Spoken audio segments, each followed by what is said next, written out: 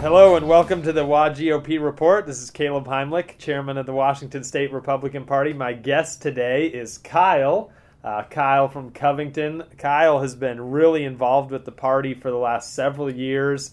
I got to know him when he ran for office in 2020, and he supported candidates, and he's been a real key activist in King County. He was on our state executive board for a little while as well.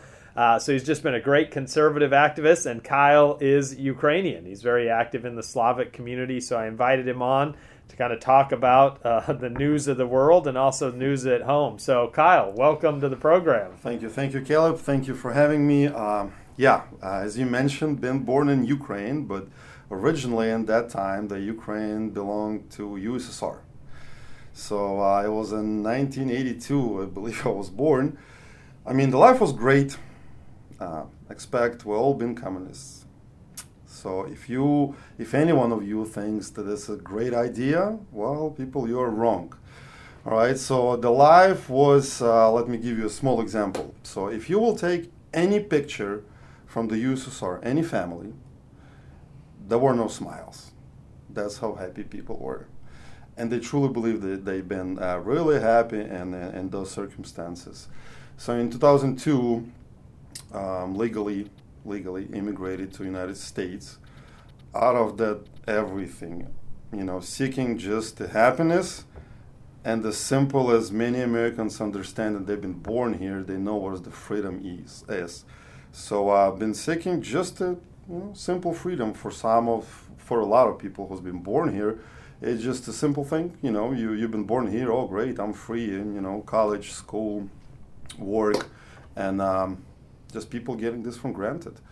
But for a lot of immigrants, it's much more than that, way much more. It's a dream. It's a dream that we all trying to achieve, to be free. Yeah. So it's a simple immigration process that took me in about 14 years. Wow. Yep, to get what I really wanted and enjoy it right now. So, yeah, it was a tough time though. And you through all that process, you became a citizen, right? Absolutely, and not just a citizen. I am a proud citizen of United States of America. Yeah, yeah, absolutely. And you know what? Actually, when I received my green card in 2011, I went back in Ukraine for about a week with my wife. Which she was also born in Ukraine, and even though in the same city, but we met here in U.S., I got married, kids. So we went there in about for a week or 8 days. First 3 days we cried, like really. My wife was devastated. She's like, oh my gosh, I won't go home, that's it, I have enough. We saw everything. A lot of things changed, but that's exactly those 8 days I came back. I'm like, that's it, here's my application for the citizenship, that's it. I'm not going to wait even a second longer. Done, and I become one. I'm so proud of it. Yeah, well, we're proud of you too, and Thank you. You have a business, and you've been working, Yes. and got involved with the Republican Party, and then serving your community, and now running as a candidate. But it kind of talk to us a little bit about the history in the last couple of years between kind of Ukraine and Russia, as we've seen Putin kind of being more and more aggressive with 2014, with the invasion of Crimea, and then now, and just kind of for people that maybe haven't followed it as probably closely as you have, what has that been like? Well, we still have, personally me, my wife, we do have a close family back in Ukraine. We have a close friends, the people that I grew up with for 21 years. So it is a first-hand. Yes, we talk a lot, messaging, calls. So the history between the Russia and Ukraine, historically it's pretty long and very complicated. But what started happening in the recent years, starting off 2012, I believe. So the Ukraine is a country who embraced democracy, and we all know that all Ukrainian people understands what the tyranny of the communism is, and we really want to get rid of this as soon as we can. So we try to come as a part of Euro. Then we ask to be joining in NATO.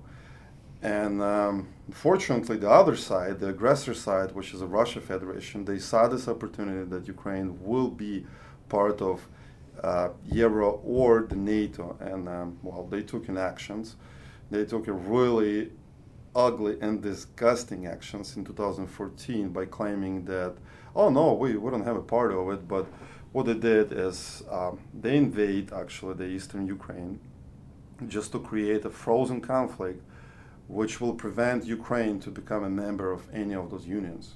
So basically Ukraine will be, well, we're not even going to say neutral, it's going to be as a buffer zone for for anything that they want to do with it. And he started pushing the agenda with his own propaganda in his own country, which is Russia, that Nazis lives in Ukraine. Nazis are discriminating, killing Russian-speaking people on the streets, which a little bit of my own life. So, yes, I was born in Ukraine, but my great-grandparents is from Russia. My grandparents is from Russia. My father's side, all from Russia. And my mother was born in Germany, but since it was a military family, they've been stationed in Germany, and after everything ended, they've been transferred in the military base in Ukraine, city of Lviv, which I were born there. So 99% of my life I spoke Russian language. My name is, well, it's Ukrainian, but my last name is pure Russian. I've been attending a Russian school, and nothing happened to me. Look at that. I survived. Wow, no discrimination. No one killed me. No one beat me. No one was making fun of me. So that's from the Russian side. That's a big and huge propaganda. And even though this is not the reason to just invade the country and start bombing peaceful and innocent people. Yeah. So and it started in 2012, I believe, and it been keep growing and growing, and then for some reason he just decided to do it. I don't know why. And what, as you've been following, as I think everybody has, kind of the last week, what has that been like? 8 knowing, days. yeah. 8 days. Well, today is the 9th in Ukraine. Let me find the words. It's a death. It's a cry. It's a lot of people who just dying under the bullets, bombs, for no reason. So that's the whole story. I mean, there were no reason for the killing of innocent people. I mean, they didn't do nothing to no one. They didn't choose this war. They've just been living their lives, and then on the next day they've been sad that, oh, okay, we're going to do a special military operation. But yeah, special military operation in Ukraine for liberating someone from someone. And he just started killing people. That's pretty simple. That's a pure aggression, evil, and genocide of Ukrainian people. Yeah, just awful. Awful. Family's still there. My family, close family, is in the west part of Ukraine, in Lviv. Friends, all my friends that I grew up with, they took a weapon and standing on the ground in Kiev and trying to protect the capital. City of Lviv, it's one of the oldest cities in Ukraine, almost, well, close to 1,000-year history. So right now, every single school, it's kind of like a bomb shelter. The refugees from all over the Ukraine are just living in schools and the hospitals. So that's the whole city. What about right now? It's all the refugees and trying to survive. It's awful. Yeah. Well, I know I speak for the people that I've talked to, and it's been amazing to just watch the bravery and heroism of people that are willing to fight back against communism, against tyranny, Yeah. against naked aggression shown by Vladimir Putin and the Russians, and to see really the immense bravery of the Ukrainian people who have been pushing back and fighting to protect their homeland, to protect their cities, and to protect their right to self-determination. As you said, it's a democracy. People have voted. Yep. For a time, there was kind of almost Russian stooges as the president of Ukraine. and they threw him out. They chose Zelensky in an election. When Zelensky been elected, it was the most democratic, the most election in the history of Ukraine, where people actually choose. And no one, I mean, almost no one was complaining, oh, the election was rigged or this and that. There was a really fair election, and now we see what the president are doing. Yeah. It's awesome. Yeah. Well, we certainly stand with the Ukrainian people. Thank you. Certainly those in King County. You've done kind of talk about some of the events that you've held in the past couple days. I've seen events at Kent City Hall, I think Federal Way City Hall, Covington City Hall, Seattle. I mean, but hold on, Caleb. I just want to jump back a little bit. You mentioned the bravery of the soldiers, and I'll tell you why it's actually been there. So when the Ukrainian people understands the communists coming back to take them back in the sanctuaries, then I want to do it. Mm-hmm. So they willing to fight this to the last drop of blood. It doesn't matter who and why. So the kids are doing everything they can. I mean, the children from school of the 6th grade are making a tents for the soldiers because they do understand the price of the freedom, how much it costs, and they're willing to pay the price. But yeah, so the event around the state, oh wow. Oh, so many of them. So what we did in the Washington State, we created organizational committee, which includes about 7 people who's trying to organize everything, just to understand that we don't really have time to plan the events and do this. Oh, let's call this guy. So we're writing a script of all the events on our knees on a piece of paper and just trying to push through. But we've been probably in the most big cities throughout the state, in King County, which is the Federal Way, Covington, Kent, Seattle, Spokane, been, I mean, a lot. So we're just talking to the city mayors, council members, and asking them if they willing to support innocent people and if they're willing to step up to stop the war the way they can by influence the state government and the national government. And so far we just have tremendous support of the Washington State. Yeah. I mean, people from all over the state sending money, some of them even bringing cash, which is wow. It's amazing. And just one simple phone call with a couple of words, hey, you know what, we feel you, we're with you, we're praying for you. It means tons for us.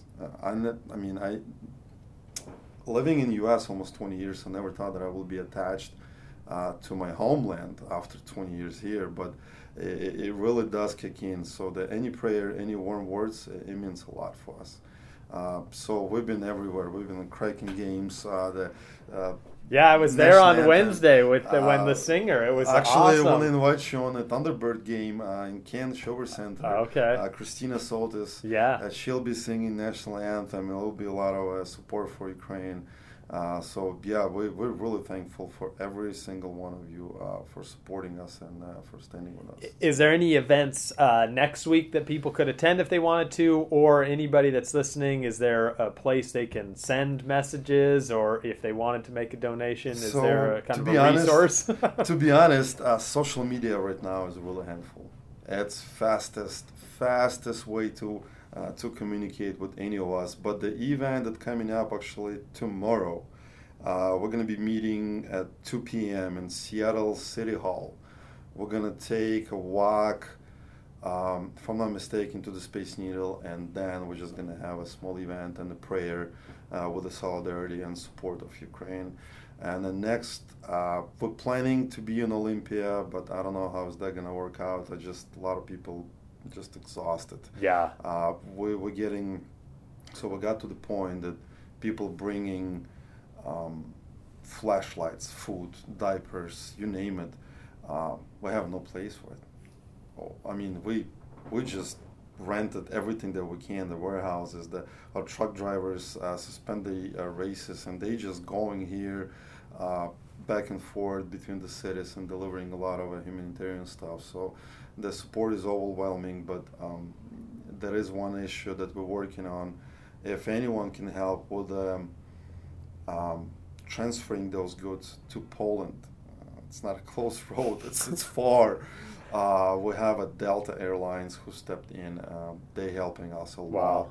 So hopefully we can get. I mean, we have probably 4 or 5 planes. We can put full of them of humanitarian goods. That's amazing. And send it over there. Yeah. It sucks that such a bad circumstances unite people. Yeah. I wish it will be much better circumstances, as much better, but not the war and death. Yeah. Well, I think in dark moments like this, that's when the human spirit shines through, and we're certainly seeing that on the world stage from Zelensky and from all the Ukrainian people, both in Ukraine and the Slavic community in Washington State, and really across the country. Just know Republicans stand with you, and we're supporting you. We know that. I mean, from even from Republican caucus, we have so many messages that they're willing to support legislations, resolutions in support, and they stepping in, working actually throughout, and we're really thankful. That's a lot of help. Yeah. And I could touch base on, as I mentioned previously, maybe Caleb heard, September 11th.